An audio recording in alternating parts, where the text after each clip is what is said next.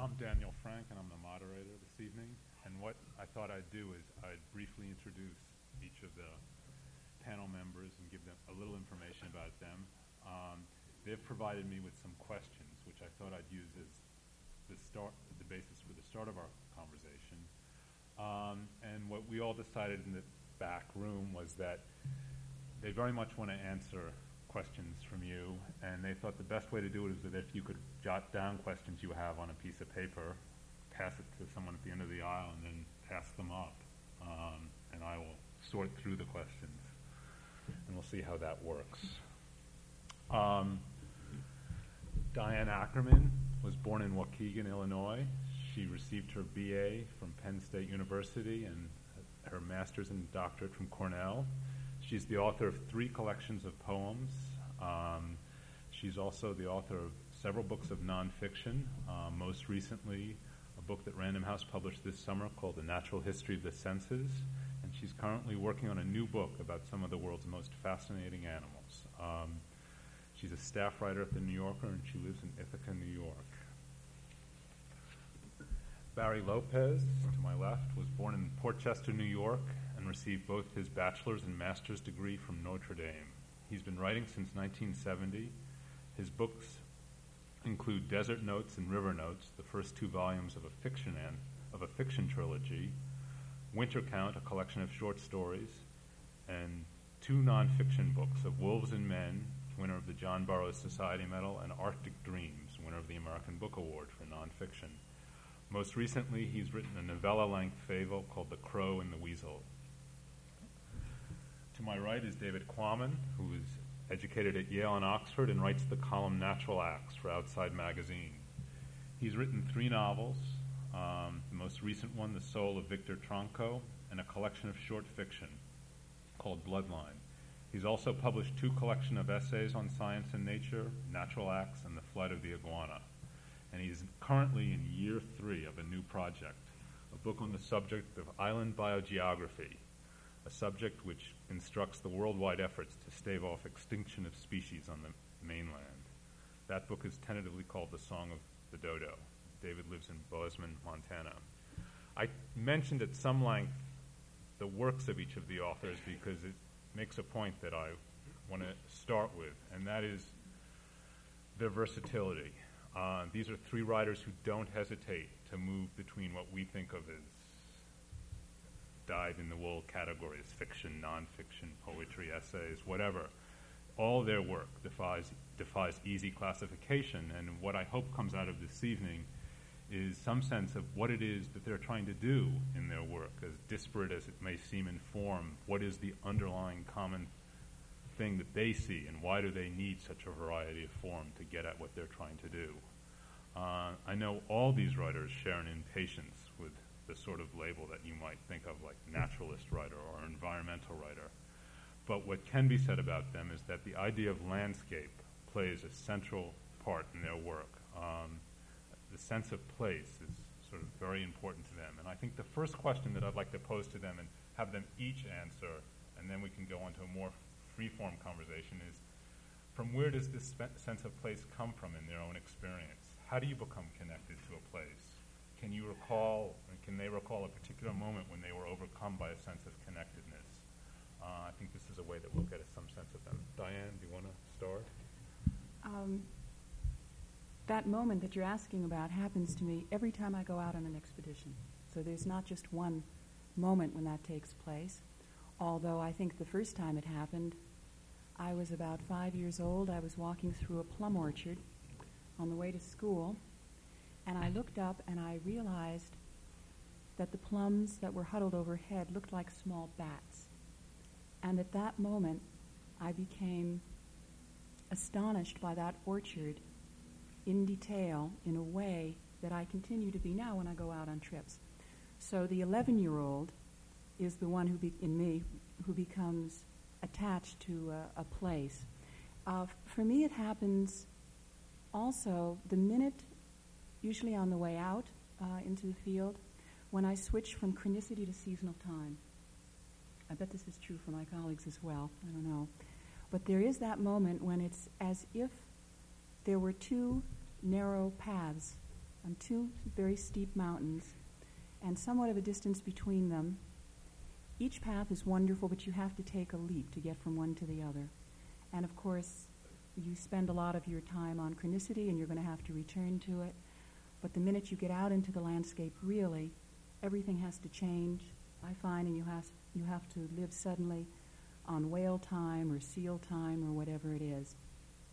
And at that moment, having to give up customs, routines, schedules, normal diets, eating in any regular way, everything that is known and tried, and having to improvise and ad lib and just respond to the imperatives of the landscape around me, works a certain kind of magic.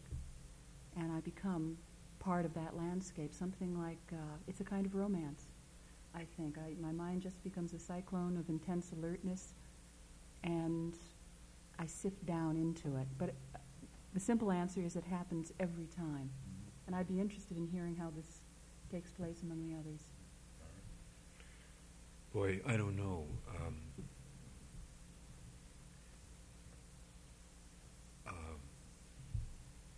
It's a very complicated question. I'm not trying to dodge it at all, but there's so many different ways to answer this.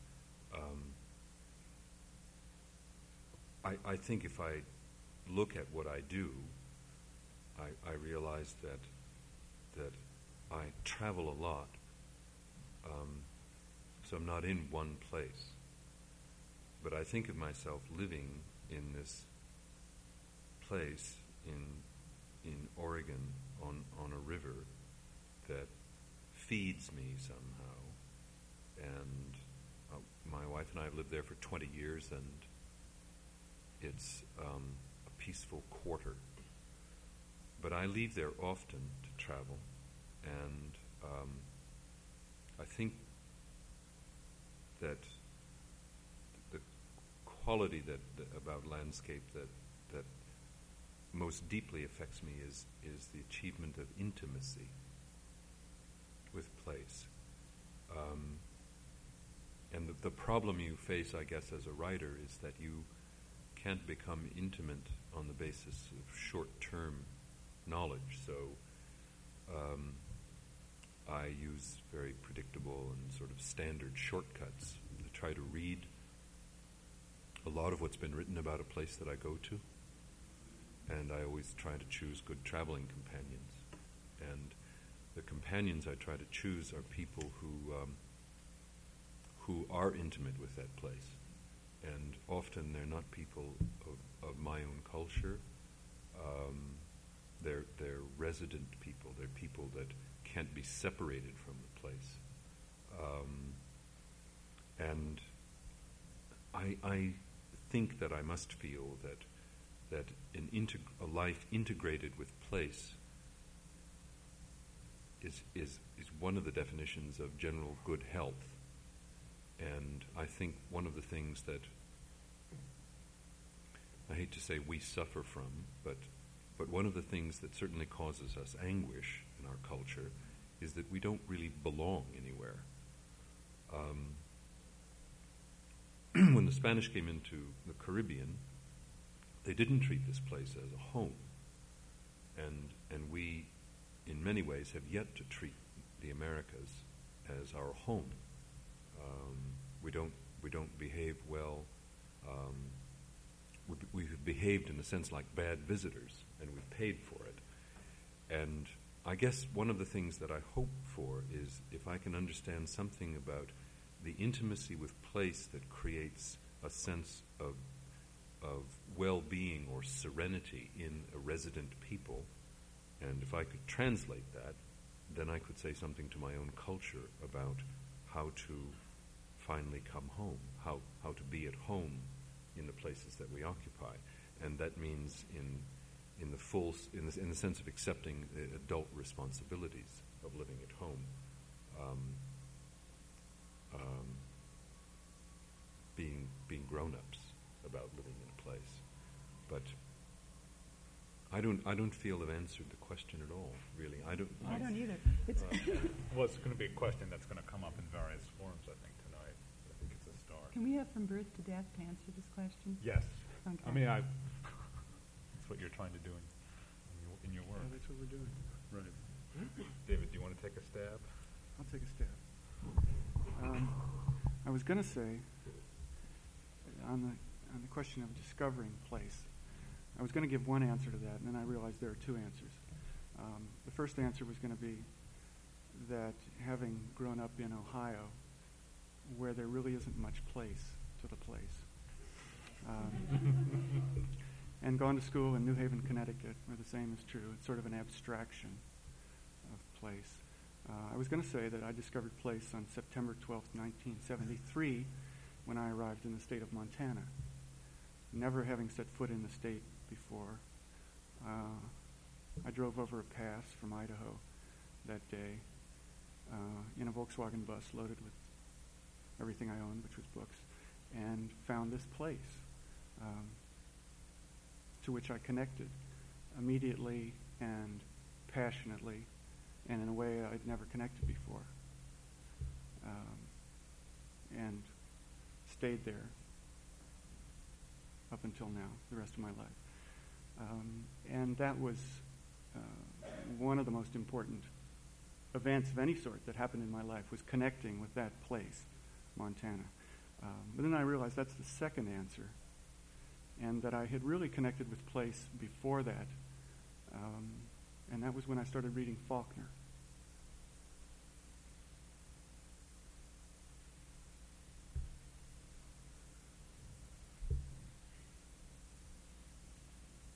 Diane, have you ever wanted to return to a place that no longer was, that's been changed for some reason?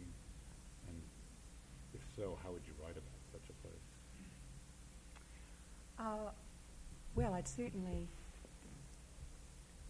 I wish I could go back to the time when our species was in its infancy. Actually, yes, the place I'd like to go back to is the universe before the Big Bang.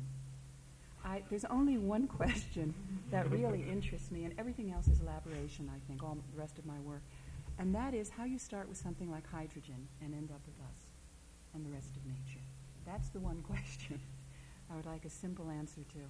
And there is no simple answer, but I've often felt if there were really our extraterrestrials visiting us, I would like them to give us a wonderful gift. I would like them to present us with home movies of the way the planet was earlier on, the way we were earlier on, all the animals that have gone extinct.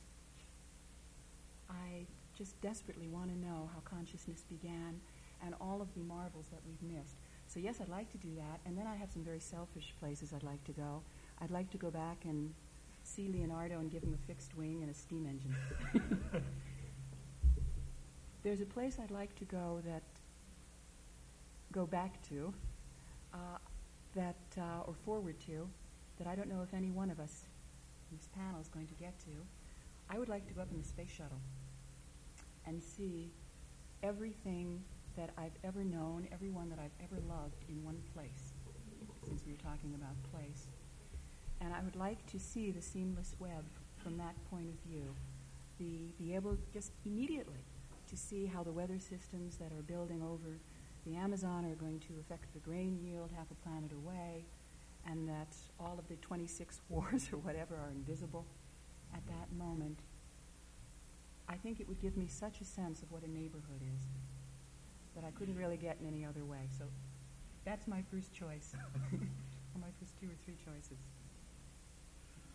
Barry, Yes. in terms of what you were talking about when you travel, and when you travel with people, and you say you read, I mean, one of the things that is true, I think, of all the work of all people, panel members, is that it's all, your sense is all infused with a sense of the science, whether it's, flora, fauna, animal life. I mean, you're all looking at the information, scientific information, and what strikes me is that, these are other people's observations. I mean, these are observations that somehow that you're going to use as an entree to understanding landscape. But where do you leave off science and start seeing what you want to see? And is there ever any sort of disparity between what a scientist might be able to tell you about a place and what you're seeing about Oh, sure. You know, I mean, this science is a kind of inquiry that has the same kinds of shortcomings as any other system of inquiry. And I don't believe I've ever gone anywhere and in the sense that I felt what I was going to see was what science told me was there. There is a range of ideas. What you see is a mystery. You know, that animal is a mystery. Or that place is a fundamental mystery. And what you're trying to do as a traveler is to actually be in the place in such a way that you can become articulate about it. And to do that, you have to become, as I said, intimate with it. And to become intimate with it, you've got to use all of your mind and your senses and your heart. And part of that is to work with the information that science provides you about a place or an animal. But I remember many years ago when I first started work on this book about wolves, of Wolves and Men, I had the greatest respect for science and for its rigor and for its tenacity and for the range of ideas that was there. But it still seemed to me limited. It only told you so much. And it had an edge of contempt for other systems of knowledge that I thought was ignorant. You didn't find that the humanities also had an edge of contempt for other forms of knowledge? Excuse me for interrupting. No, this is what Yes. No, they all do. I mean, I don't think you can have a system of knowing that's more penetrating or encompassing than any other system of knowledge. So if you begin with the premise that what you're looking at is a mystery, then it makes good sense to listen to what everybody has to say and balance that against your experience with the place and make sure that your experience with the place, as much as you can imagine it or manage it rather, is not colonial. That is to say that you don't go to a place and impose your views on it. I mean, obviously you do, and you can't help but do that. But I think that what I try to do when I go to a place is say, in a sense, say to the place, well, what do you think about this? Mm-hmm. Or, our people say this, what do you think about that? So you make yourself vulnerable to the place and wait for a response. I find that the most necessary thing in a new place is to just wait. To just wait. It takes a long time. I remember the first time I went to Antarctica, which was a thing that was arranged by the National Science Foundation, and you have X number of days. And I thought to myself, this is 3 weeks. I can't begin to work. I won't learn anything in 3 weeks. I'll just barely get my feet on the ground. and remember being frustrated by that because it takes me a lot longer to get to know, not because I'm not doing anything, but because it takes a long time. If you're walking through the woods, everything's flying away from you. If you stop and sit, the longer you sit, the more the pieces come back into a pattern, and they include you in the pattern, and then you can see. If you just walk through and you never wait, then what you see is only your own disturbance in a way, not what's there. So yeah, sure, no, I think the humanities are all of these, and I think that's why probably none of us are scientists or committed to one system of looking at stuff. You want to use everything, and then you've got to trust yourself. Mm-hmm. I think another thing that comes to mind for me is that because over the past few years, I guess, have developed such a strong sense of responsibility to society, is what you see and learn and know is valuable to your culture as a writer. I mean, it doesn't occur to me that what I see or what happens to me or what's important to me are automatically the things that are important to my culture. Mm-hmm. So I feel an obligation to listen to people I don't like, to talk to people I think are short-sighted, because you have to look at everything, not just what you like, if you're going to come back to your people and say, I went to this place and this is what I saw. And I as time goes on and as more of landscape is destroyed by systems of economic systems, ours, for example, this becomes more and more poignant to me, to be able to be articulate about place so that people can understand what it is that we're losing. I feel that way too, especially I feel that way more strongly about animals, I guess, than about place, although... The animal is the place. Right, exactly. But I'm writing a book now on endangered animals, and I think as much as anything, I feel a sense, the need to go out and stand witness on behalf of people who are not going to have the privilege of being able to go out there, because I don't want these animals to disappear, as they will, probably, in our lifetime, without even being photographed and celebrated, and anyone noticing how they move or the richness of their lives. It drives me crazy that we don't know really how dinosaurs moved, or a lot of other animals. And the idea of going out on behalf of a lot of other people and bringing back information about what is out there, a certain kind of frontier, speaks to me very strongly as well. I think, part of... David, do you want to say it? Go ahead. I was going to say that part of what in our different ways, what we all seem to be doing is trying to reverse this whole colonial process, which comes with its hierarchical scheme of arranging life. And you're talking about there are more people today who are disturbed and writing out checks to save endangered species than are writing out checks or are disturbed about the fate of Krinakora people in the Amazon basin. The thousands of groups of Aboriginal people with different epistemologies, different systems of metaphysics, different systems of aesthetics, and the Spanish and the French and the English, when they came to North America, destroyed it. They took a brilliant piece of fabric and burned it up, and it goes on today. But there's a connection, it seems to me, between the way your heart and mind are broken by the recognition of what we have destroyed. It's not just losing elephants in Kenya, or it's losing people whom we never even in our own imposing way named. They're just gone. The Mandan are gone. They were finished in a smallpox epidemic in 1837. Whatever they believed the face of God was like is gone. Tasmanian Aborigines. Tasmanian Aborigines. Tasmanian Aborigines are gone. And people today in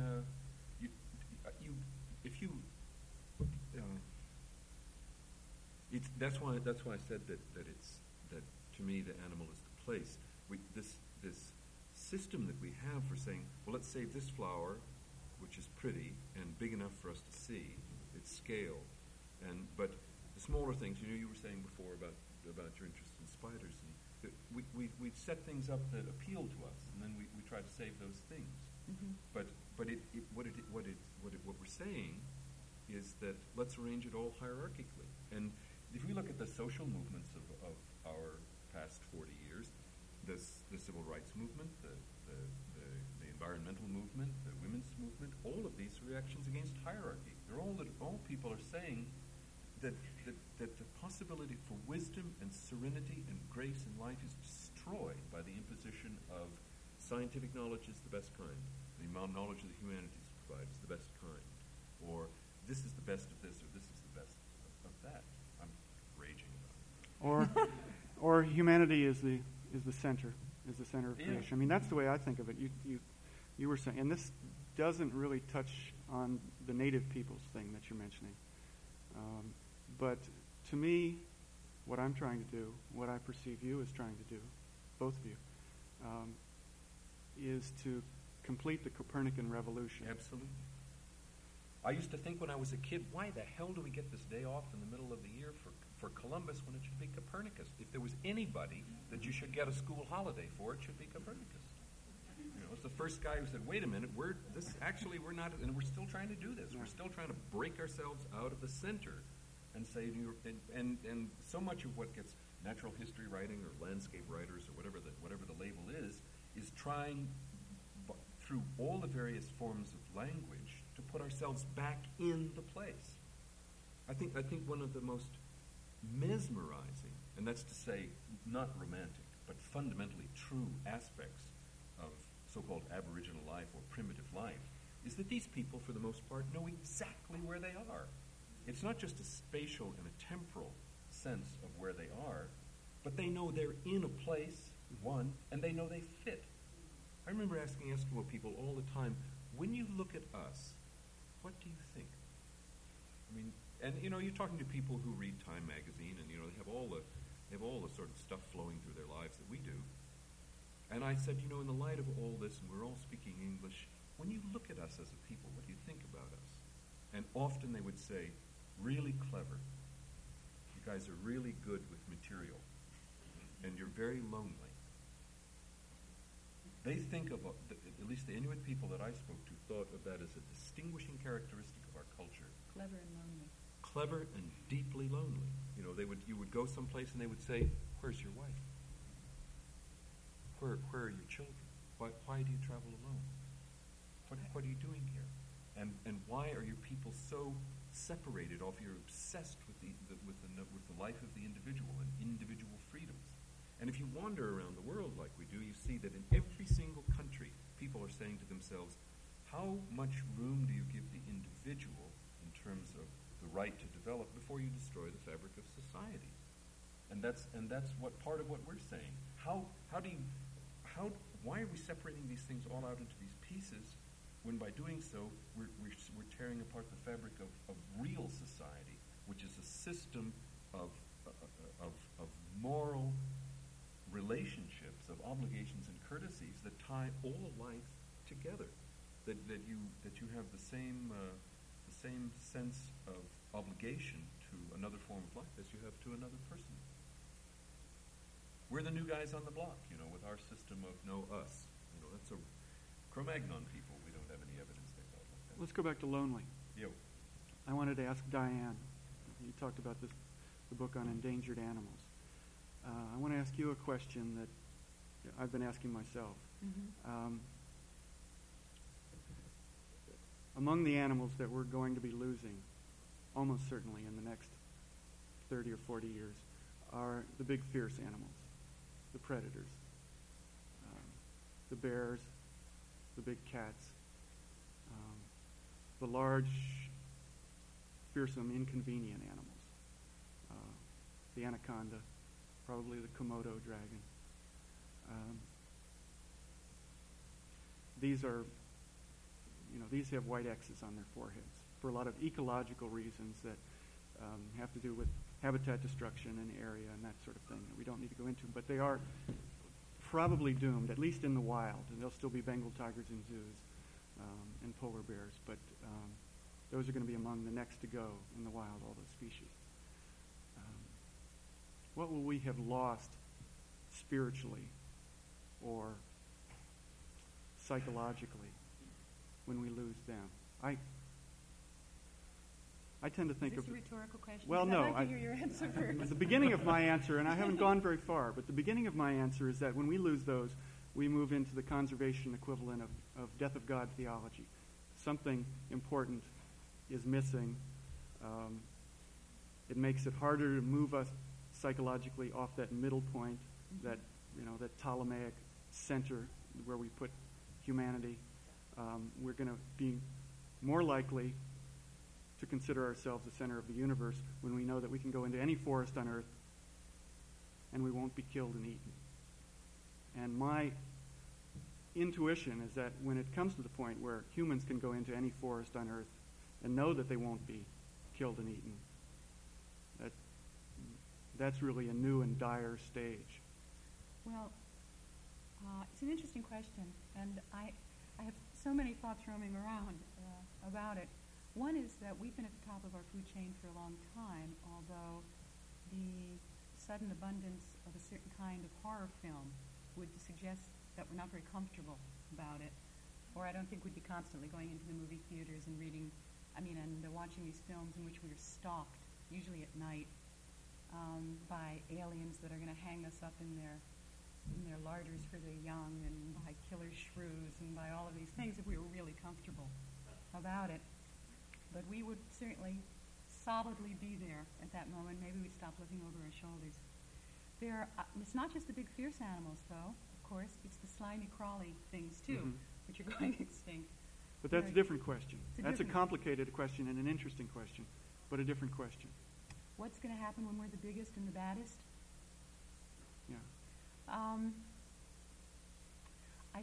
I'm afraid that it's going to give us a dreadful sense of arrogance and egomania, even exceeding what a lot of us feel right now, because I feel that we are just transients. And at the top of an upside-down pyramid, the sides of which are vanishing very fast, and that in the past, extinctions have been absolutely normal. And in principle, there's nothing wrong with animals going extinct. This is the way that nature cleans house. It aborts species that aren't adapting well. And we may be very selfish, and we may feel not that a species is sacred, but that nature is sacred. And we may not be selfish, and we can just say, okay, let the species disappear. Or we can be selfish and say, no, every species is sacred, and I don't want to lose any one of them. But I think what we don't anticipate is that in the past, when there have been big die-offs, especially ones caused by large animals occupying spaces, the large animals have died too. And there's every reason to believe that if we allow great numbers of species to vanish, we will undermine ourselves, and we will go. I think it should be a colossal alarm to us that large animals are going. As much as, I know it's kind of a trendy alarm at the moment that frogs are dying, but it should bother us a lot that the large animals are going too. And that I'm just selfish about it. I want as rich a spectacle of life as possible. I love that all of this is just mere matter. This is back to that hydrogen point a while ago, that somehow you can start with that and evolve the most complicated and subtle life forms that just defy imagination. I want every one of them. I want more of them here. I don't want to lose them. Go.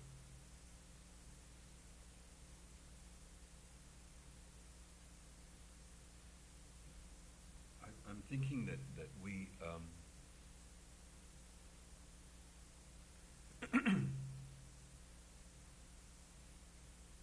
the whole notion, it seems to me, behind the idea that we're saving the planet seems to be a bad foot to get off on.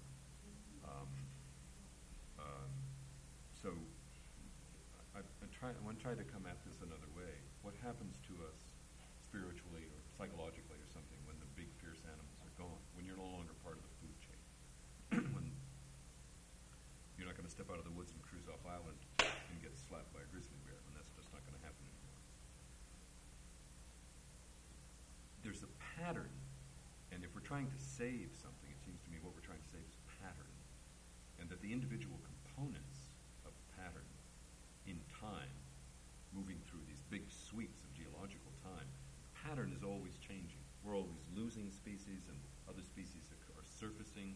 So there are these big movements, but this basic big pattern stays in place. And this is old stuff. That what we're not trying to save wolves and caribou. We're trying to save, and this is such an awkward way to talk about it, the relationship between wolves and caribou.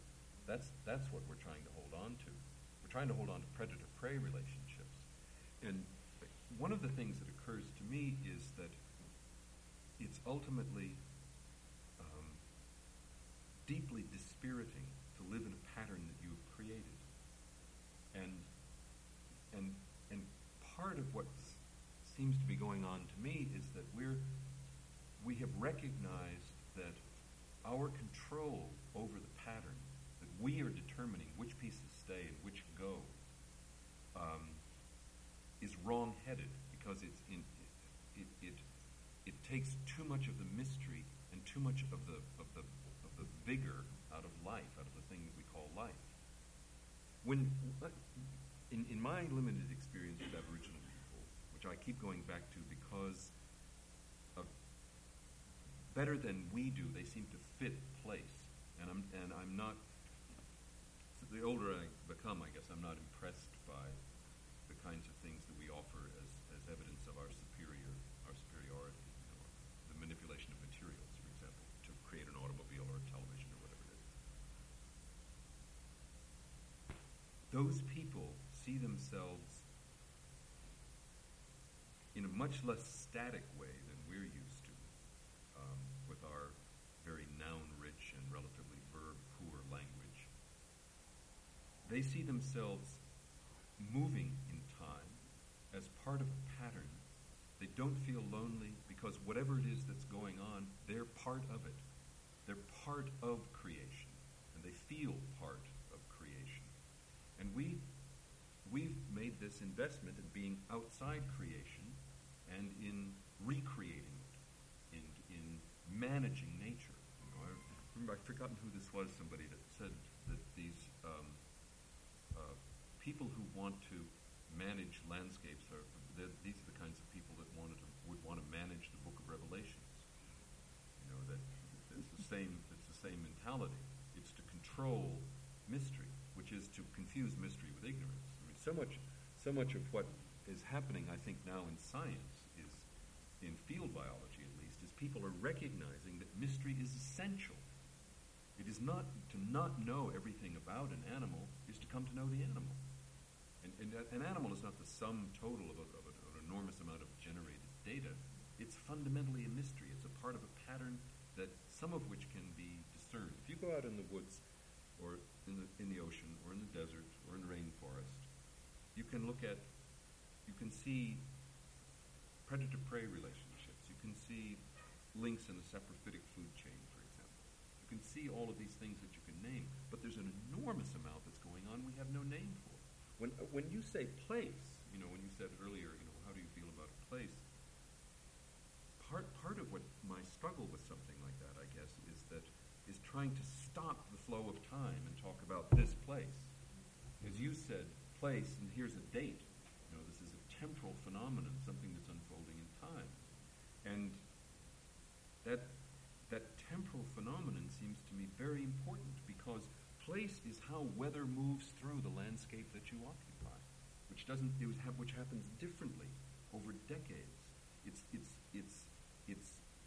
Place is also exactly how a landscape sits against the sky in Montana. It is not how it sits against the sky. I know all the jokes too, but in North Dakota. Is it time for the North Dakota joke? No, it's not time for the North Dakota jokes. But But when you talk to a people about where they are, if you force them to separate themselves from the place so that they then articulate what the place is, you say, no, our people don't live in place. We live outside of place and talk about place. So we're going to pull you out of your place and ask you to talk to us about what you see. They don't list an encyclopedia. You don't get an encyclopedic list of animals. What you get is, in my experience, pattern, some statement about how everything is related in time through movements of time, and you also get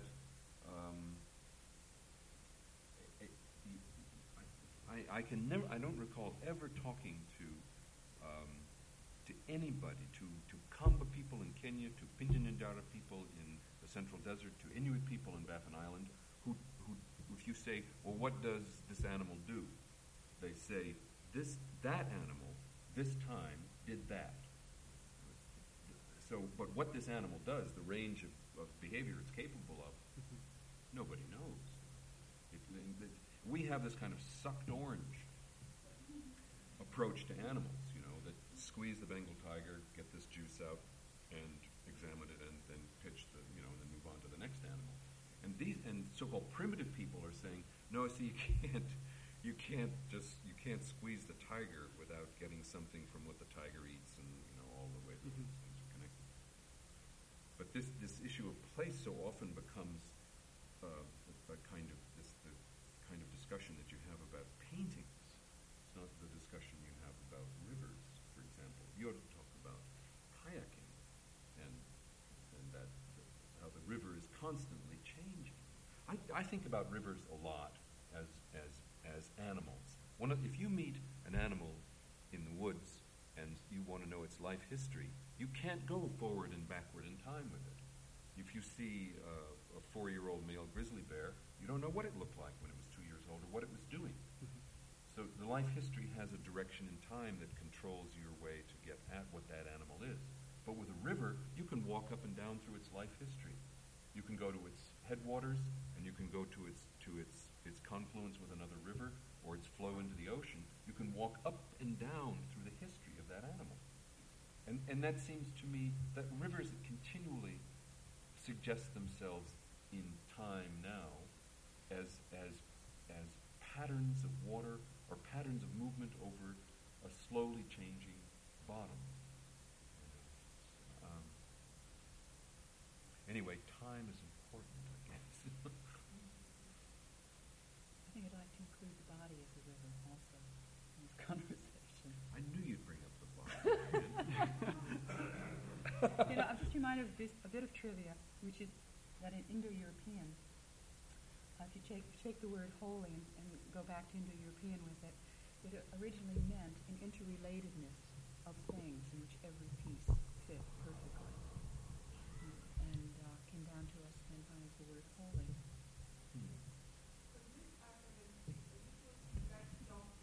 Yes, I could speak more loudly.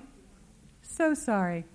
We were discussing the Indo-European word that led us to our current word for holy. In Indo-European, however, it suggested the complete interrelatedness of all parts. No. Go ahead. No, I was just going to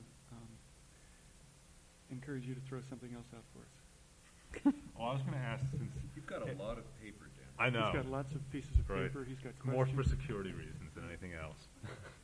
Well, this looks interesting. You've already answered that question. What The about, answer was is this no. David's letter? No. Yeah. Oh, this is David's letter. Oh, I wanted to read this. You wanted to read it. I want to get.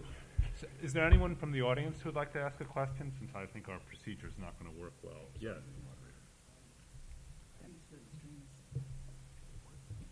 On a more philosophical level, I agree with what you said metaphysically about hierarchy. That if you look at nature from a metaphysical point of view, hierarchy gives you direction on the universe. But from an ethical or an action-oriented point of view, usually people that have set of values or principles on which to make decisions and how they act. For instance, triage. With all these things that are going on, the fact is people are in a position, and our culture is in a position, when it's one action to go to, about what it's about.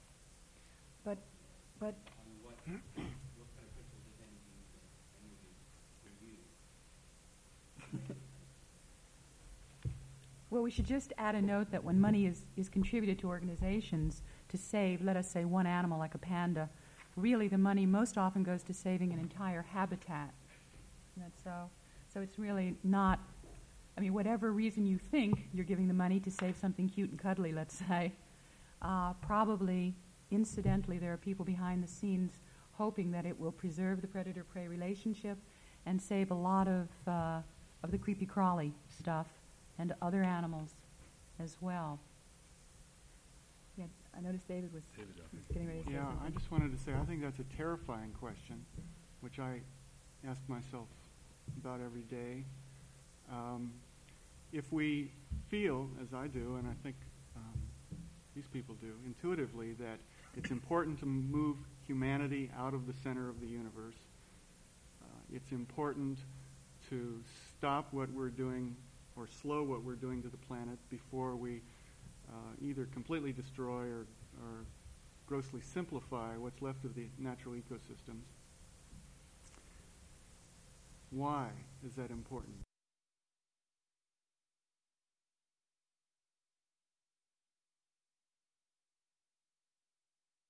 Maybe, according to which you could argue that I don't happen to believe in God. I don't happen to believe in humanity as a God. And for a while until pretty recently, like the last year or two. The only God-type thing I could find to support that conviction was the notion of ecological balance, the mature ecosystem. And now, thanks to those chaos people, we don't have that anymore, because ecologists are telling us, yeah, and I hold you personally responsible. I think you did a good thing. The ecologists are telling us that the notion of ecological balance is an illusion. Some ecologists, some very reliable ecologists, are saying that evolution does not move through succession of species to mature, stable ecosystems that are stable because they're complex, and therefore if you reduce them by eliminating species, they will become unstable and you will have created something that was not there. That's gone. So with those three things gone, I keep asking myself, okay, if it's important not to drive all these species extinct, why? Why is it important? And I feel like I'm doing an intellectual fan dance every time I write about it, because I don't have an answer to that. I think all of our answers are, I agree with you, are going to be selfish in one way or another, and I'm not sure that that isn't perfectly okay. My answer is just that life loves life, and that's a very, very selfish reason. It's wonderful to have this incredible bounty of life forms around. One thing that bothers me is that I know that nature neither gives nor expects mercy. I see it often enough, we all do. And yet, here we are trying to act with compassion and mercy, even to be something like seemly in the face of nature. Nature doesn't worry about that. I mean, anyone who sits, I know that we all have sat and watched the predator-prey drama unfold, and it rips your heart out in various ways. The prime directive is not to interfere, because let's take, in the Antarctic, the penguin and the skua. If you see a skua, bird of prey, ripping a baby penguin to bits, every instinct in you makes you want to leap in and do something to protect that creature. And you've got to keep reminding yourself, no, the skua has chicks at home that have to eat too. We feel so moral about nature. And I don't think that's necessarily a bad thing, but I think it can lead us into places where we sometimes take actions that maybe, if nothing else, give us an even greater sense of power and control over the environment. Maybe that's part of the reason that we're doing it. You know, if you watch a grizzly bear dismantle a caribou, all you have to do is change the scale. Did you tell me this once about watching a robin pull a worm out of your front yard? Were we talking about that once? Well, if you change the scale and watch you make a robin the size of a Buick and whatever you need to do to make the worm the size of an anaconda or something, that's pretty terrifying as well. But we don't get upset about birds pulling worms out of our lawns. And I think that compassion and mercy are part of nature, and if they're not, where the hell are we? I mean, this is nature. And for us to say, well, we have all this and they don't have anything, and that nature is without mercy, then we're not part of nature, because we've made a big investment in compassion. You know, this is a really interesting entity to me, to have compassion, cum patior, to suffer with. We've put a lot of energy into having compassion, and I think sometimes we're confused about where to put it. And if we're ever going to get back into the flow of events, we're going to have to recognize that compassion and mercy, like intelligence, are part of the whole package. Does compassion apply to species or just individuals? I think compassion, you did pose a wonderful and very difficult question. And I don't know if what occurs to me is that as long as we talk about triage, what we're talking about is control of nature. What we're saying is that let's save these guys because they're cute or our size or good looking or visible or something like that, and let's not save these because not interesting or something like that. And what we should be saying is let's stop burning down people's homes. This is an irrational part of me. I know. I mean, I'm not rational when this comes up, but it's this whole issue of zoos. And zoos they're sort of the last vestige of colonialism. Let's take the peculiar things out of their homes, strip them of all relationships that are important to making them what they are, and put them in a box for our edification. If you go to the zoo in Central Park and you look at the thing that's Ursus maritimus, that's not a polar bear. It looks like a polar bear, but it's stripped of its spatial and temporal dimensions and all of its relationships with ring seals, for one, let alone ravens or snowy owls or walrus or anything else that it comes in contact with. And it's that sense that we're going to save that animal and put that animal in a box and put a label on it. And the whole notion that you can draw two lines that separate Ursus maritimus from water or sky or all of its other relationships with animals is a bit peculiar to begin with. So when we talk about triage, what we're doing is still imposing this system of judgment on who's going to live and who's going to die.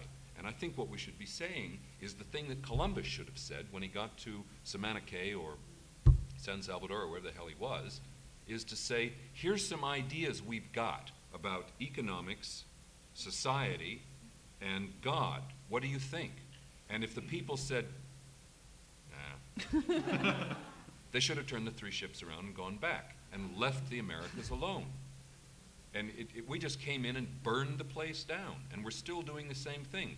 We have these very sophisticated, but I think ultimately inane and fundamentally stupid arguments about preserving species that say, we'll just rip it out of its home and put it here and preserve these things we call genes, and then after the economy settles down and people have the right kind of lifestyle, then we'll let all this stuff come back to life and then we'll plug these things back in. To me, you have to have the courage to kill what you're going to destroy or let it live. And this halfway house of this kind of way in which we say, well, we'll find some way to put all the parts back together, is to keep ourselves on the outside as judge and making these judgments about things. You know, to switch this in a radical way, I hear this all the time, this question that I know you have heard, and that is, where are the women writing about landscape? No offense. I beg you your know pardon. what I mean. And so as people run this name of this, Matheson and Hoagland and you and me and Wendell Berry and all of these men that are writing about landscape and saying, well, now where are the women writing about landscape? Which is like saying, well, white people are really concerned about this. Why aren't Aranda people living in the Central Desert writing about this? It's to say, why isn't everybody doing it the way we do? And it has occurred to me recently that one of the ways that women have been writing about landscape for a long time is in novels, where it's not separated as a thing that we have to talk about, some object that's outside of us. You look at a novel like Barbara Kingsolver's Animal Dreams. Here's a woman who's writing about the destruction of land, involvement in Nicaraguan politics, bearing witness, in your sense, to violence and inhumanity and this mania to control the direction of social development. She's writing about her relationship to her sister, her relationship to her father, the meaning of family, the meaning of community. She's writing about all the big stuff in one book.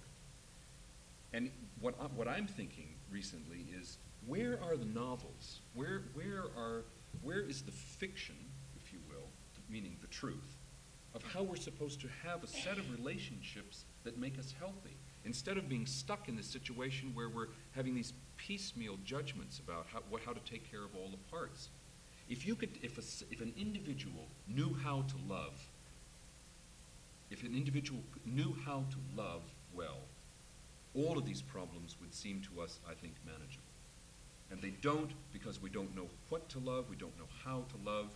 We segment all of this stuff about vulnerability and responsibility in such a way that we're still shopping. We're shopping for the things. I would like to add, we also don't know who we are or what we expect to become, what we want to be.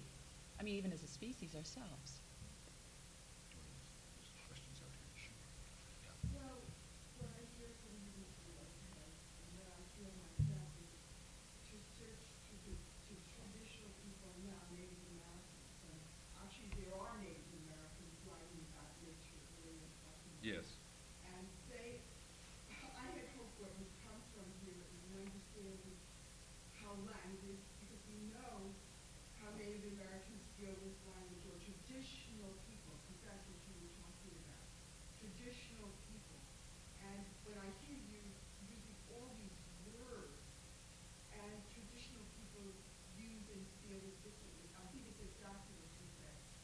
what I do love is Chief Seattle's web of life.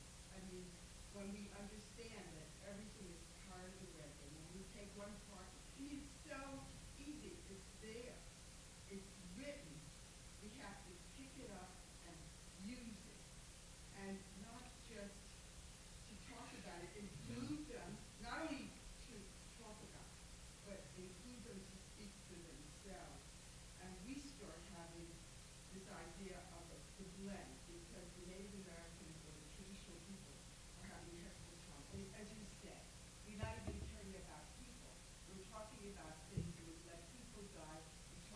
In fact, the most important animal that we're losing evidently is the insects. You know, more insects are dying per century meter of breath. So it's not bigger. It's this whole pattern. People have explained it, and the wonderful thing is that within the language it is there. And I know within our language it's there, but we've lost it. We've codified our language so much that we look at a painting and we forget, that we've let things take over, translate through us what it is. We look at a painting and that explains nature. We read a book and that tells us about what nature is about, instead of really experiencing it. And nature can be experienced in the city. Believe me, there is an enormous, if you look at it, you will see nature in this urban environment as much as the outside environment. You just have to look, the sky, everything else changes. I don't think you should even separate trees in the forest. And I've just been reading Peter Matheson, he's quite noble in his description. And one thing he said with this idea of mystery, actually he was saying that in the native language we feel self-conscious about spirits and gods and everything. So maybe what within the native language, it is the mystery that he was talking about. I just finished reading the Do you want to address the question of language? I'd like to say a couple of things. First is we cannot ask Aboriginal people to bear the burden of the wisdom we think that they should have, all right? That we have this thing that somehow there's something wrong with us because of the kinds of things that we've done. If we're able to sit in a room and articulate these kinds of ideas, then they must be part of us as well. It's very rare that we love to talk among ourselves about what we believe Aboriginal people mean or say or think or something like that. But these are ideas that we have too, and I think it's important for our own sense of worth, our sense of self-worth, is that we're not some horrible, black, despicable group of people just because we've done the kinds of things that we've done. There's no holy people that I have ever met on the face of the earth, no one people that owns all that there is to be known of wisdom. There's no one people that can tell you all that you wish to know or you would hunger for about the nature of the face of God. What we must do is in this system of courtesies and eventually, you hope, out of a sense of kindness and generosity with each other among all of the cultures, and not just say Pintinjara people or people in the United States, but these parallel cultures, the culture of grizzly bear or the culture of salmon. All of those cultures have something that they know, and if there were some way to be more respectful of those things, then we wouldn't, I think, be caught in this business where we pose this idea that one group of people or one system or one something has all that there is to be known. I mean, what we're all looking at is pattern, and just trying to bring more light to the pattern than is there. So do you think it comes when a society talks about dominion over the animals at the beginning that we should focus on that? Western culture talks about dominion and God. Some people in Western culture talk, others don't. It's very important, I think, to realize that among our own people, among our own white people, are individuals of heroic dimension, men and women. I mean, look at someone like Rachel Carson, or look at someone like Wendell Berry, or Thomas Merton, or go back to the 16th century and look at someone with the integrity of Bartolomé de las Casas. Here's somebody whom Eduardo Galeano, the Uruguayan writer, calls the fanatic of human dignity. Every age has its horror, every age has its misbehavior. And in the midst of every age, there are men and women who refuse to be defined by what is horrible in their time of living on the earth, and to continue to try to articulate a set of principles that guide people and create in each individual life, you hope, a sense of serenity, of connection with the holy, or whatever, God or whatever. It's good for us to know that. It's good for us to know that we don't have to always turn to other cultures for a wisdom. I don't think we threw it away. We traded a lot away with an agricultural revolution and an industrial revolution. We lost certain things. But how could we read a book in our own language and feel a sense coming from that book, a sense of self-worth, a sense of dignity, and a sense of possibility, if we weren't still holding on to these things? It's always good to remember that what we credit Chief Seattle with, or what we credit Joseph Nez-Perce, or any of these other people, what we credit them with is what we read in English. Whether or not they said it, we will never know. This is what we believe, we want to believe they said. We also tend to idealize the rest of nature, animals too, in ways that I think is terribly unfair to us. We assume that animals only kill to eat when they're hungry and things like that. We have this myth that we're the bad guys, and that there is this ideal state in which they live that we should aspire to in some way. And I think we just feel that other people's fires burn brighter than our own, or other creatures. Yeah.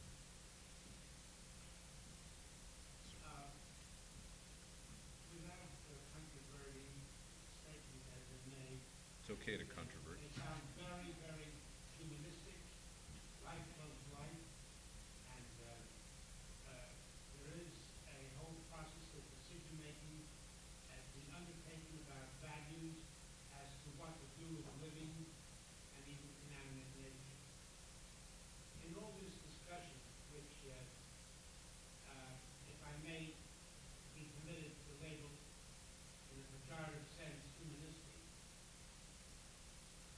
one takes a stand outside the human perspective. And I've heard some intimations of what I've personally called an anti-humanistic, or what Robert Jeffers called an inhumanistic perspective, ways on off earth. And when one looks at this experience, I begin to wonder, as Max Frisch, the Swiss novelist, did in his work, Man in the Holocene. The human species, which is so concerned about the vanishing of all kinds of species on the face of the earth, the human species he's already got listed as part of the species that will go someday. It may be years and years into the future, but as Robert Nozick has pointed out, if our existence has this transitory, unsubstantial quality, how real is our effort to do what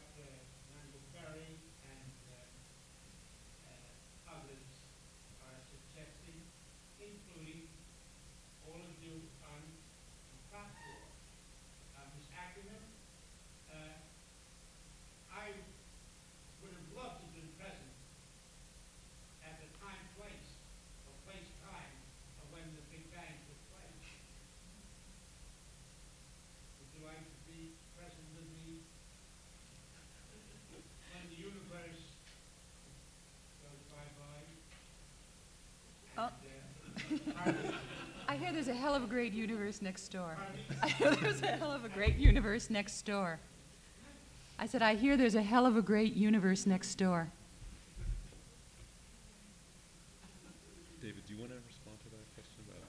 Seriously, though, what was the last part of that question? No, I'm just saying that all of us, even though we don't believe in God, some of us, and even though some of us begin to realize that nature is not forever, considering all kinds of things, at least human nature, in nature, and nature enveloping to nature, there will be some time in the future when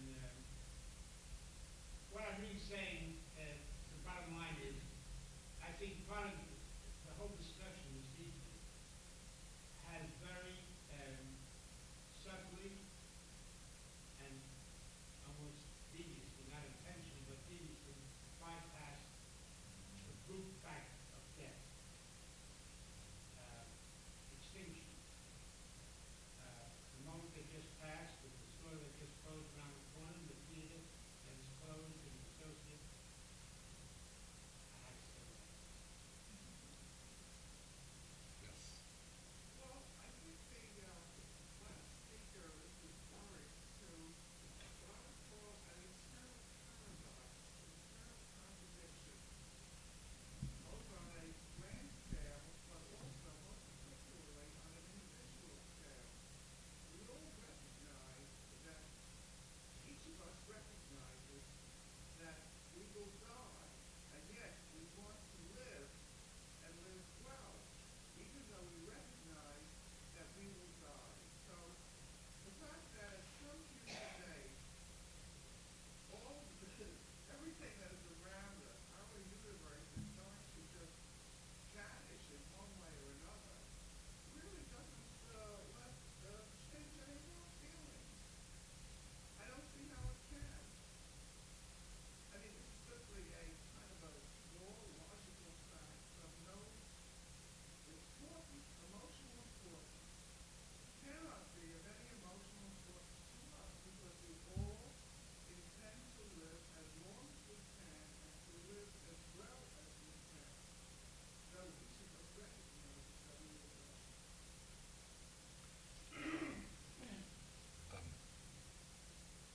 I was just going to say something about the title of this discussion, and we're talking about the nature of the universe. I mean, it's enormous. We could, we seem to. I wonder if we can pull back to Right these turn somewhere. make a turn, but to come back to this idea that at least what small part that Diane and David and I intend to have in this business is that we write or we edit, and all of us, all four of us have. My life is as deeply committed. I am as grieved by damage to my language as I am by damage to my landscape. And in this little rubric under which we arranged ourselves tonight, I think that some of what the four of us are trying to say is that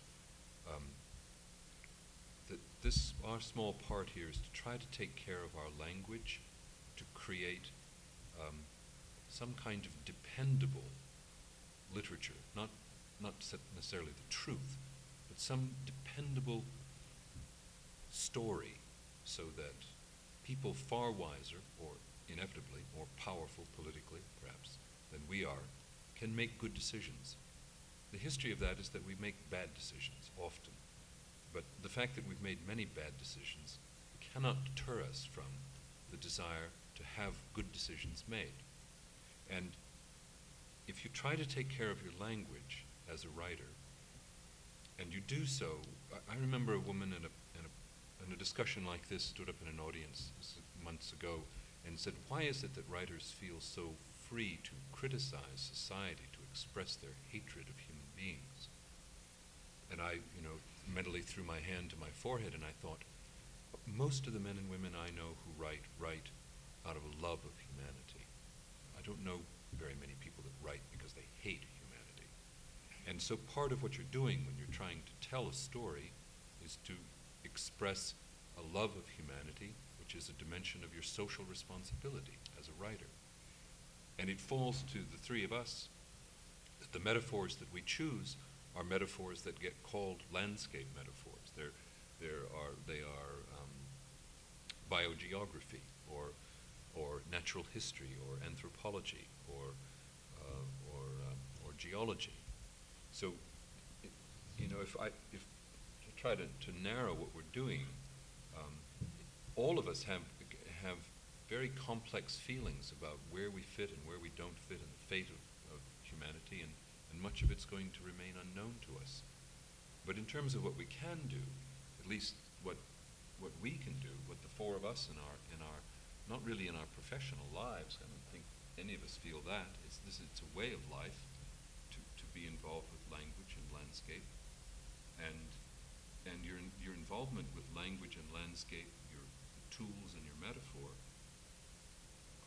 continue to occur because you're trying to look for something in yourself that you hope is useful to your people. I don't think anybody can say that they're trying to tell the truth. So I just want to try to narrow. David, you haven't spoken much at all. No, but I remember every word we've said. You're going to play it back. Yes. It's difficult to love something that you're not connected to, something you feel outside of. You don't have an investment in it.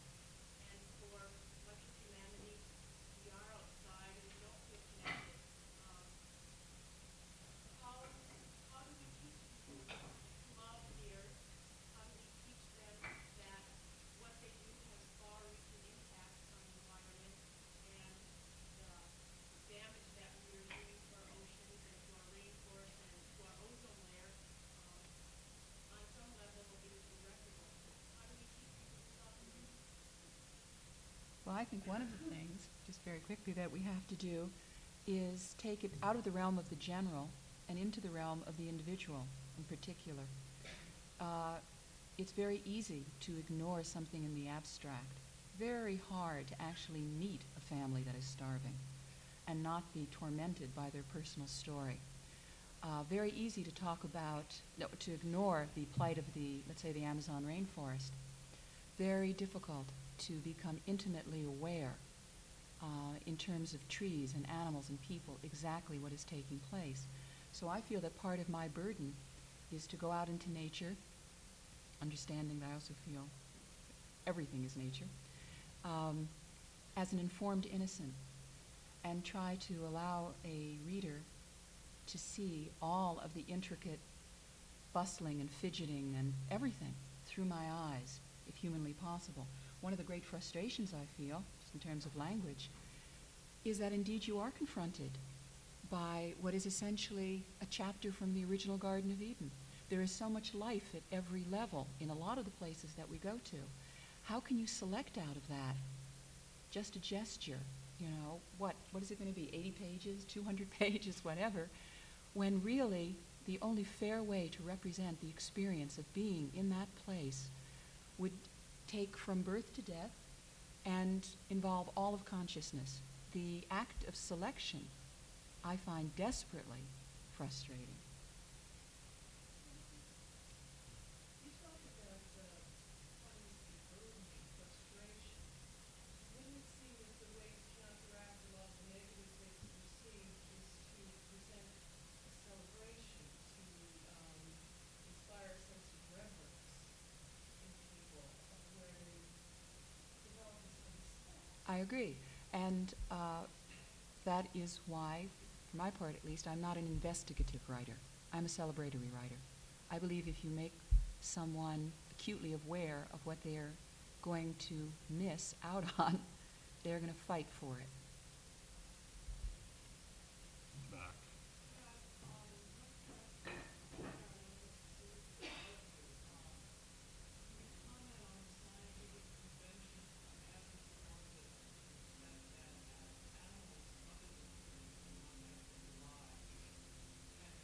Good luck. I'm fine with this.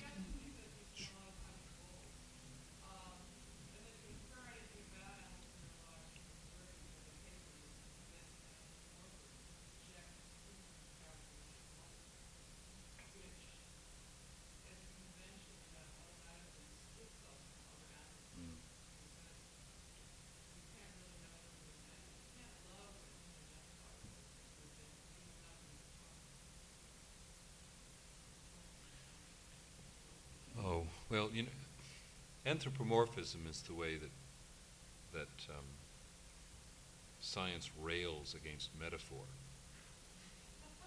It Yeah, science doesn't like metaphor, and that's why science doesn't like anthropomorphism. done. I mean, I don't mean to be glib, but that's what it is. It's not just the business of this Cartesian duality. Anthropomorphism is an appalling idea, and we hold on to it and we use it as though this were a good tool, and it's not. Any time people get, some scientists get close enough to an animal to see that it can't be codified, that word crops up. It's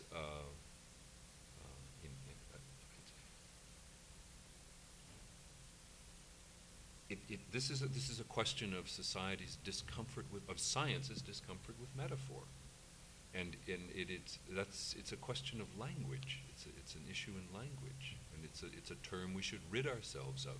No one is trying to say, I don't think that this animal is just like me. That's not why you talk about what an animal's feelings are. What's always seems to me understood is it's as if the animal was like this. It's some way to understand our place in a pattern, but it's I find the idea troublesome because it continues to hang on long after so many other obviously racist and imperialistic ideas we're ashamed to bring them up in public conversation. People still want to talk about anthropomorphism. People who talk about anthropomorphism, I think in one way or another are looking for some way to excuse the lack of a moral relationship with the other.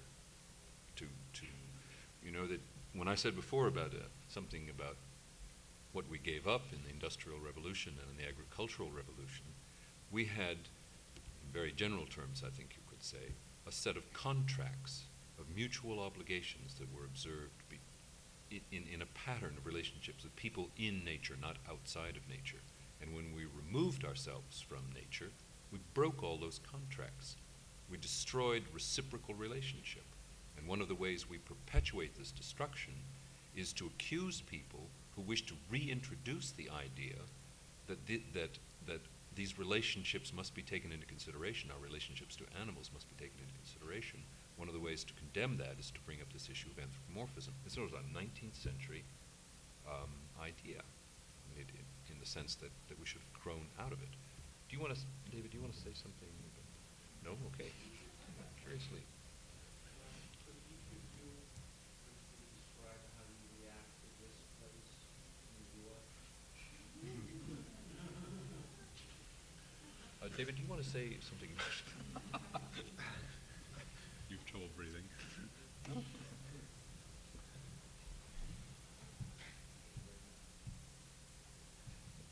High anxiety.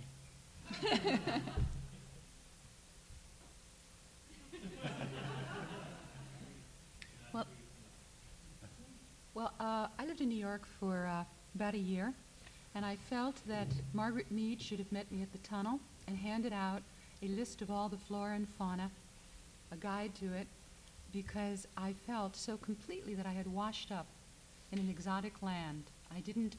I knew that the rhythms of relationships were different from the rhythms of relationships that I'd seen when places I'd lived more in the country. Everything was different. I find New York, I guess I have the classic love-hate relationship with New York.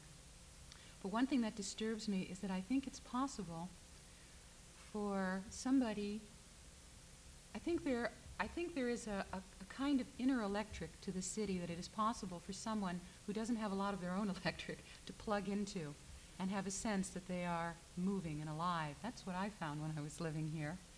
And that you could get your circadian rhythms very twisted up if you only lived in a place where the constellations were on the ground and you didn't see a lot of the different relationships of nature in a more regular way. On the other hand, I'm also crazy about New York in a lot of ways, but I've chosen, as we all have, to have a place in the country and to make forays in and out of cities and to live essentially as a nomad and go sometimes to extreme places and come to a place like New York as a luxury.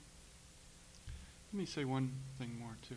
I wanted to just say something briefly about Central Park.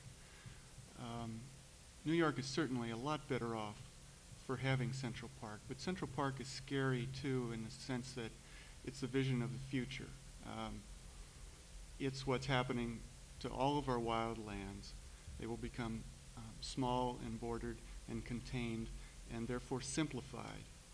And I'm going back to what I was talking about before in terms of the big fierce animals disappearing. What we will have will be weedy species, species that can tolerate small areas and disruption and proximity to humanity. We'll have gray squirrels and raccoons and coyotes and ailanthus trees and a small number of very weedy, human-tolerant species in the future.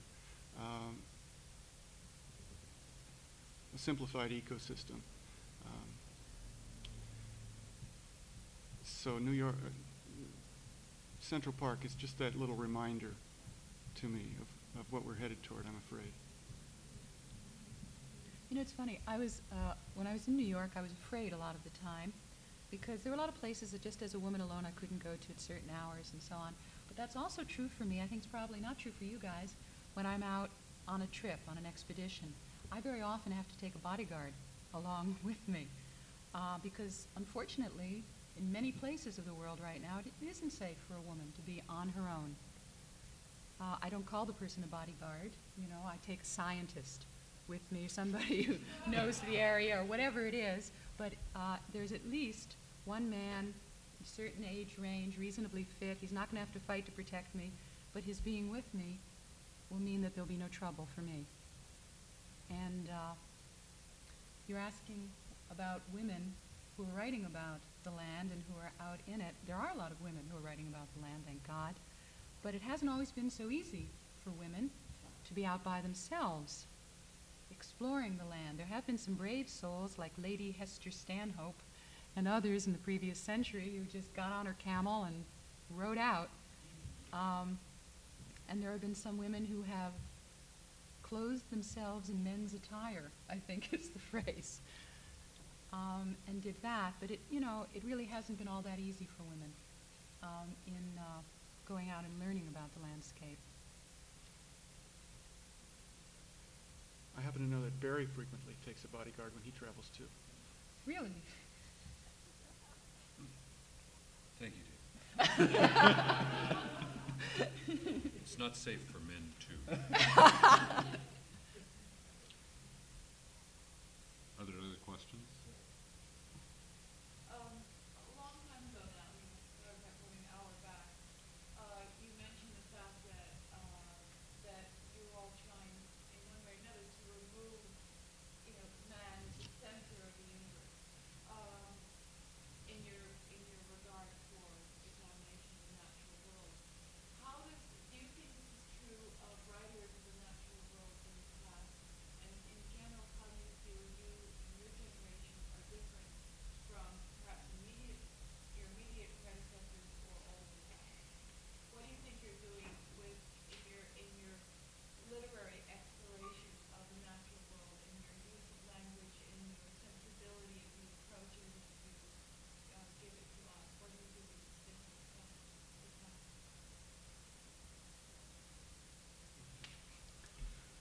We talked about this a little bit in there, and one of the things I said, Karen, was that in the 19th century, the literary traveler and the natural scientist were the same person.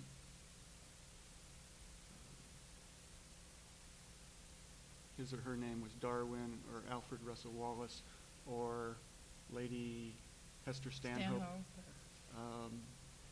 And now the scientists in the field and the literary travelers are completely different people. I don't know exactly what significance that has, but it's something that I'm very aware of, that scientists, with very few exceptions, don't write for the people for whom we write.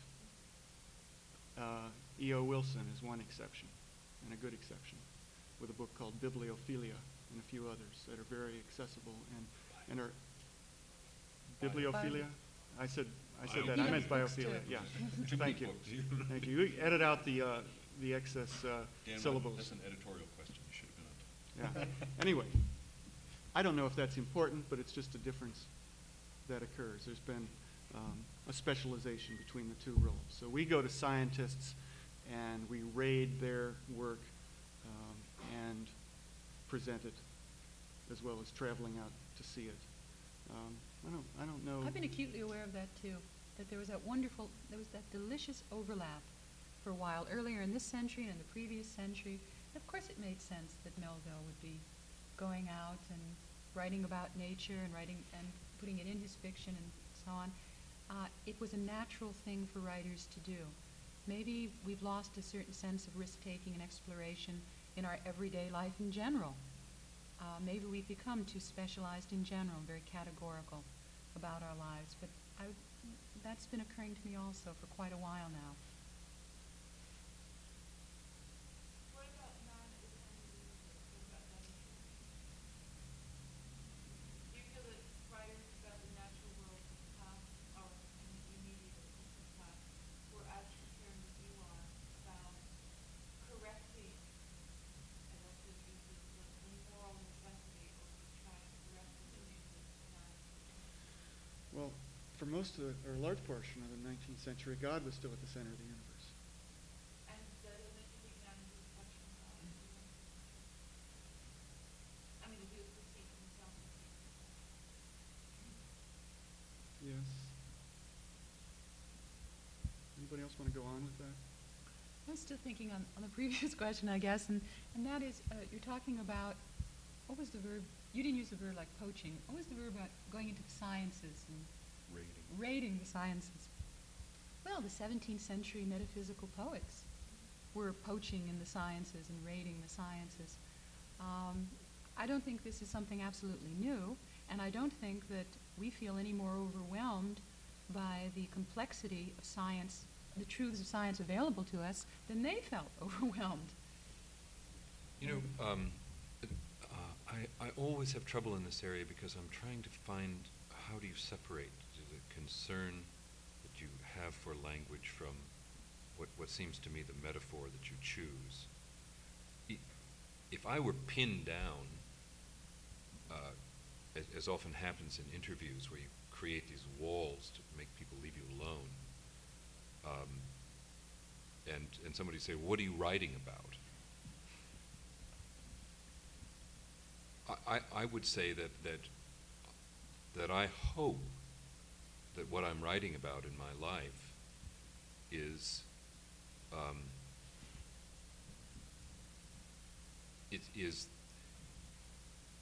the nature of what is tolerance, what is the nature of prejudice, what does it mean to lead a dignified life. Those are the kinds of things that I think that I'm writing about. But because of the way I grew up, because of my encounters as a child with landscape and in particular elements of landscape, wind being one of them, and animals being another element of landscape, a thing that I saw separate and moved, I gravitated toward. I would say that I am a person who found that the impossibility of trying to write about dignity and tolerance and those kinds of things, that part of my solution was to write in the forms that I felt comfortable with, to use the patterns where I could move around and get a feeling for the universe or something.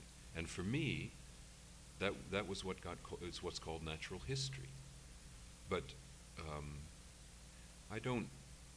So I really, it's a very complicated question about the separation of the concerns of the writer from the concerns of someone who is writing about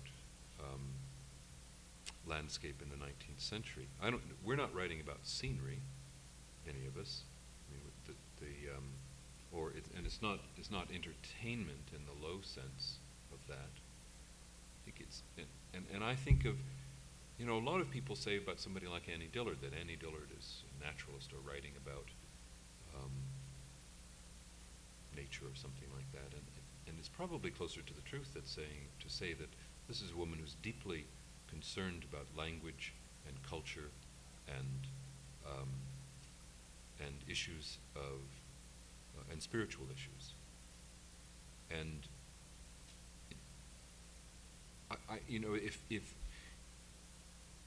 if I had to give up, if somebody said, "Here's John Muir, here's Thoreau, and here's Moby Dick, and you can only keep one," well, I keep Moby Dick. That's where I trace myself back to, I think, because as a boy, and that is in the exploration of the mystery of life lay all the big questions. What is the relationship of the individual to God? What is the relationship of the family to the nation? The things that seem to me they were incomprehensibly large and important issues. I could see the edge of them when I traveled through deserts, or when as a child I spent summers in Grand Canyon or something like that. So I don't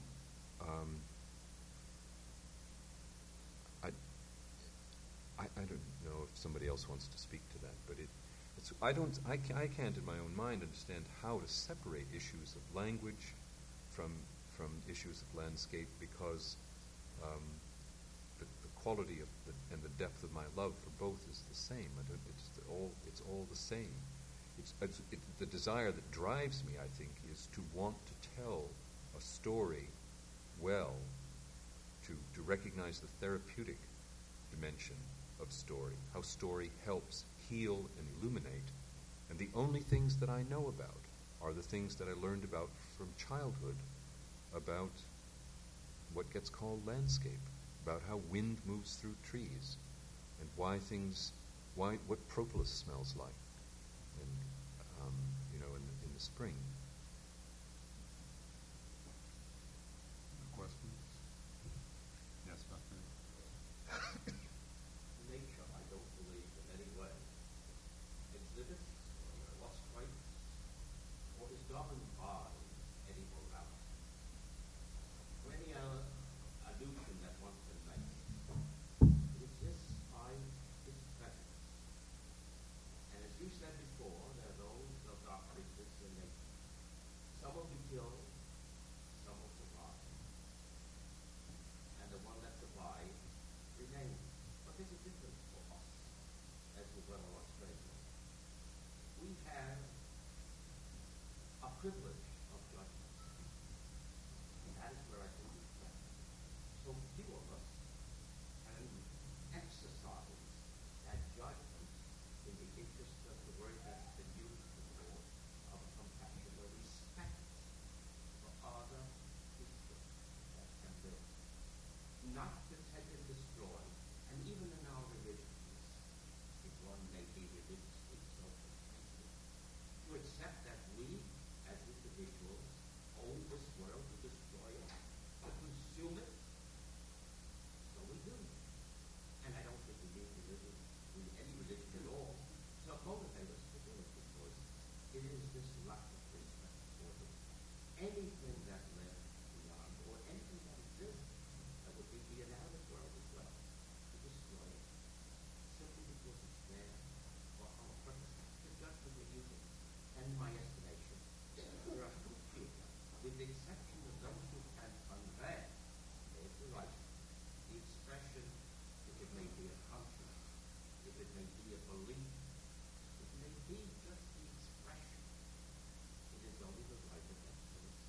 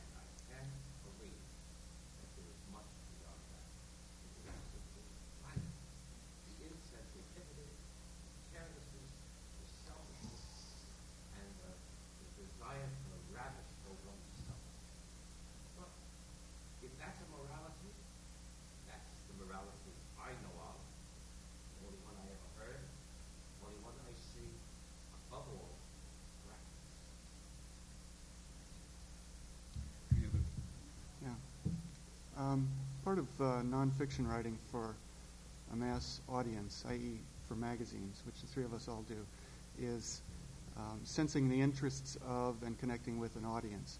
Is there any part of this audience that doesn't feel like their interests are being connected with? I have one question. I want to ask the three writers here if they see any significance and if they draw any formal analogies between the relationship they have to the language and the depth of words and the history of the language, the history of landscape. Oh, yeah. Species. And if they think that there is a formal analogy and it's really helps the writing to draw this.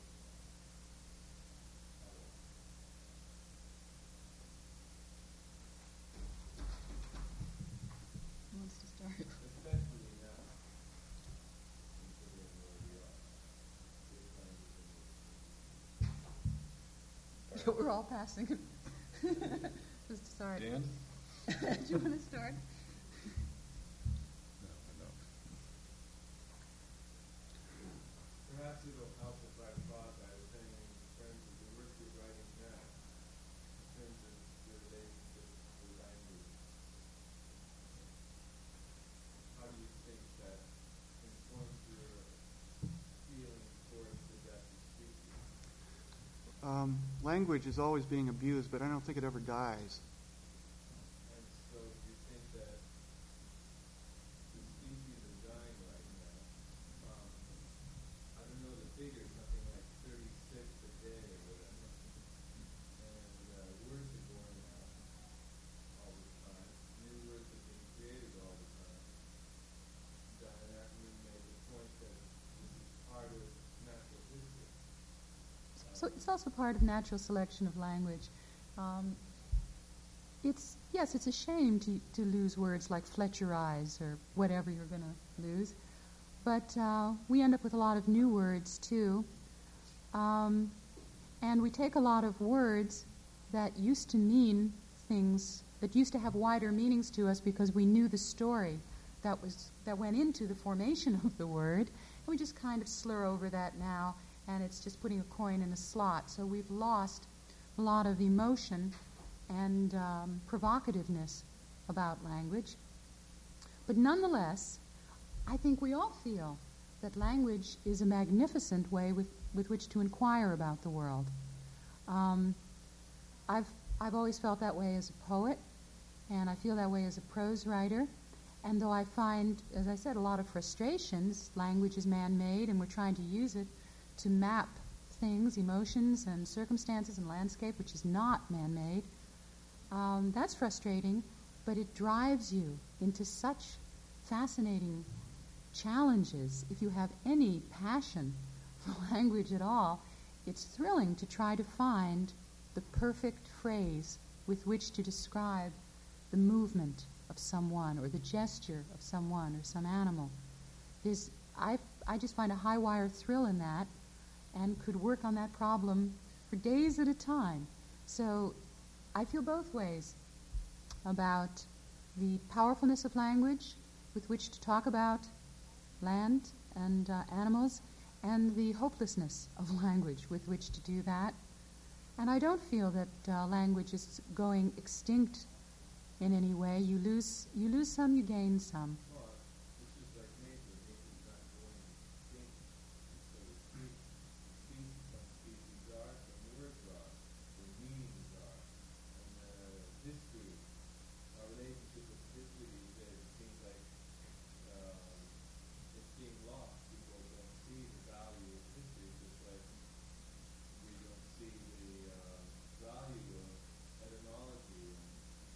I think the more accurate analogy to talk about is the analogy between language and landscape. That is, the writers here have been talking about the natural history of landscape. I think it's proper to talk about the natural history of language.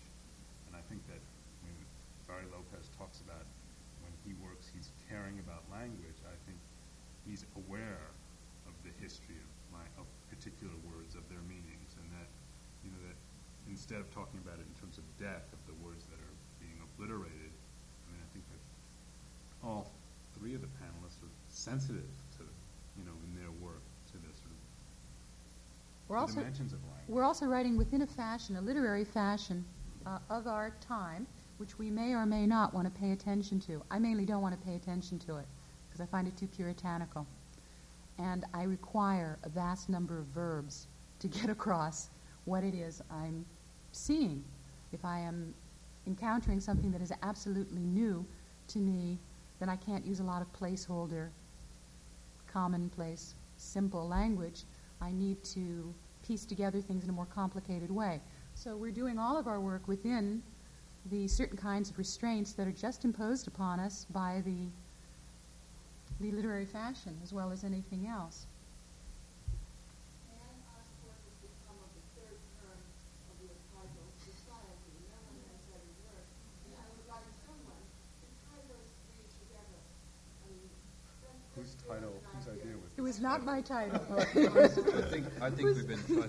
think we've been talking about, and don't mean to be impertinent, but I think that we have been talking about society in the sense that we're trying to raise issues of responsibility of writers to society, and how society finds a direction by reading what the three of us or any other people, Peter Matheson and other people who've been named this evening, by what those people write. No, we've also been talking, especially Barry, about moral obligation. And, it's very hard to start an ethical conversation, really, about nature. But I do think that what's going to happen is that we quite soon will end up with departments of eco-ethics, symposia on eco-ethics. It's going to have to come to this because we are so close to some of the urgencies of nature right now. We're getting involved. And we have been talking about the role that people play or should play or shouldn't play in saving species, or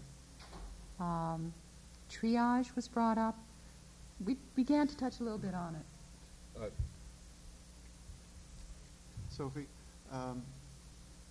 in terms of what we were saying earlier about the need, at least the perceived need, to move humanity out of the center, out of the kingly or queenly dominating position in the universe, which I feel is a need. I think most of us feel is a need. I didn't mention these, but there are some societal questions that connect up with that very quickly. At what point does conservation of rare species and rare genes and ecosystems become more important than human life, when we have much human life, many human lives, and not many individuals of the Bali starling or of the mountain gorilla or whatever? And when you move into that question, then the next question you also move into is, at what point does conservation become more important than democracy? I don't know. I don't have answers to those questions, but I keep butting against them and wondering about myself for even asking those questions, wondering if I'm a horrible, fascist, non-liberal person. But it seems to me that they're important and real questions that are going to intrude more and more manifestly and unavoidably all the time.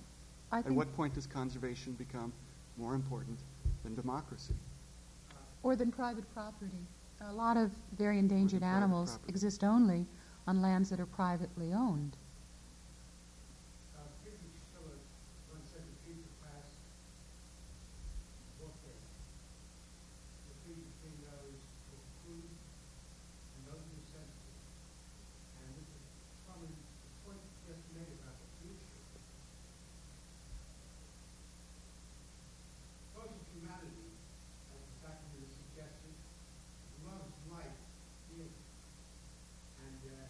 Personally, although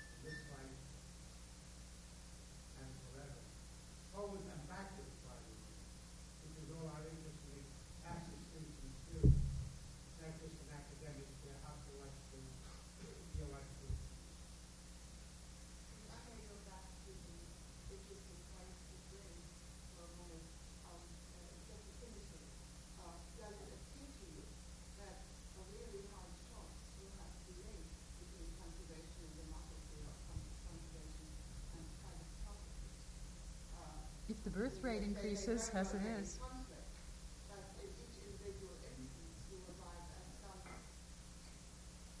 accommodation. I mean, isn't that a possibility? Who is accommodated? Well, depending on where the conflict arises between conservation and democracy. Well, it's not really to be either or. To be specific about that, Sophie, a case in point is Earth First people going to trial for defending wilderness areas in a way that is against the law. That has become a question for them, and if we put them in jail, I think Barry's point on that is apt. The Justice Department may be accommodated, due process may be accommodated. The old-growth timber will not have been accommodated, and the people who are in jail will not have been accommodated, except in the sense that they have accommodations. I mean, this is the issue. I mean, it's something that a struggle has to arise. I mean, they can't just be allowed to rot in jail. The Justice Department also has to be able to give. I'm just saying that there isn't really an irresolvable conflict. One thing that I would like to say that makes me uncomfortable about this is that I don't know. And it is not my job in that sense as a writer to know. I don't have that skill. The only skill I have is the ability to tell a story, not to make something up, but to tell a story. And I realized because of your earlier question about what is the relationship between language and landscape and society, that issue is clear in my own mind, and the reason that I had difficulty understanding why it was not clear to you is that I was just participating in my own idea and not seeing beyond it. But language is, I would say that as a writer, my sense of what my responsibilities are largely social. I mean, I can say and would have said when I was a young man that I'm in service perhaps to a vision, some way in which I see, and that is the truth that I seek as a writer. But as I have grown older, and as I've traveled in other countries and talked to writers in South Africa or in China, for example, I've become more and more aware of the social responsibility that I have as a writer. And that underpins, I think, everything that I think about as a writer. And the kinds of definitions for writing that come to mind are those that I have gotten from indigenous people who say things like, you're the storyteller as long as the stories you tell help. And when they don't help anymore, you're not the storyteller, no matter what you say. And a translation of an Inuktitut, an Eastern Arctic dialect, Inuit word for storyteller, Isumotok is the word, and it translates as the person who creates the atmosphere in which wisdom reveals itself. It's an appalling thought to me that writers are somehow invested with a kind of intelligence or perspicacity or a social vision so that they know what's right. No, I know you don't, but what I'm saying is that that's why it's so clear to me that if you would say landscape or language and society and landscape, that what we're talking about here is a group of people who have a clear and obvious devotion to language, who are comfortable traveling in landscapes and writing about them, and after they are in service to their own individual vision, their own pursuits, are acting in a social way, are trying to be socially responsible by providing not the answers, but clear enough descriptions so that truly wise people can say, this is a trustworthy story upon which we can promulgate law or social change or something like that. But I personally feel this is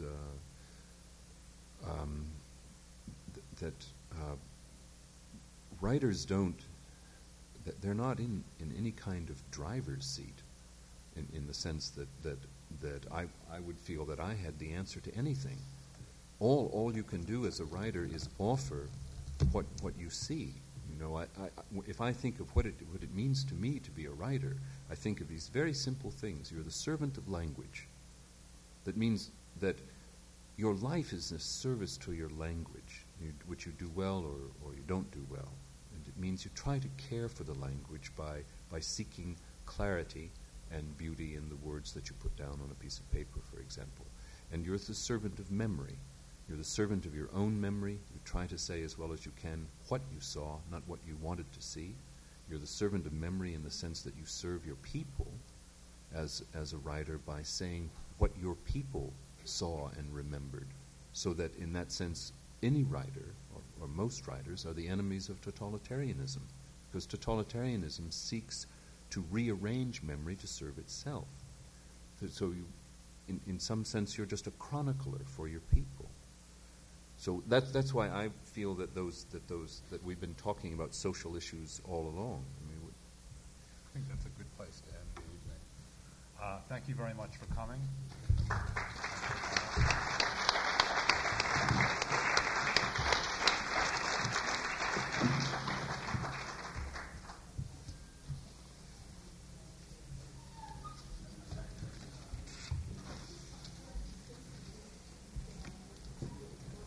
Sure.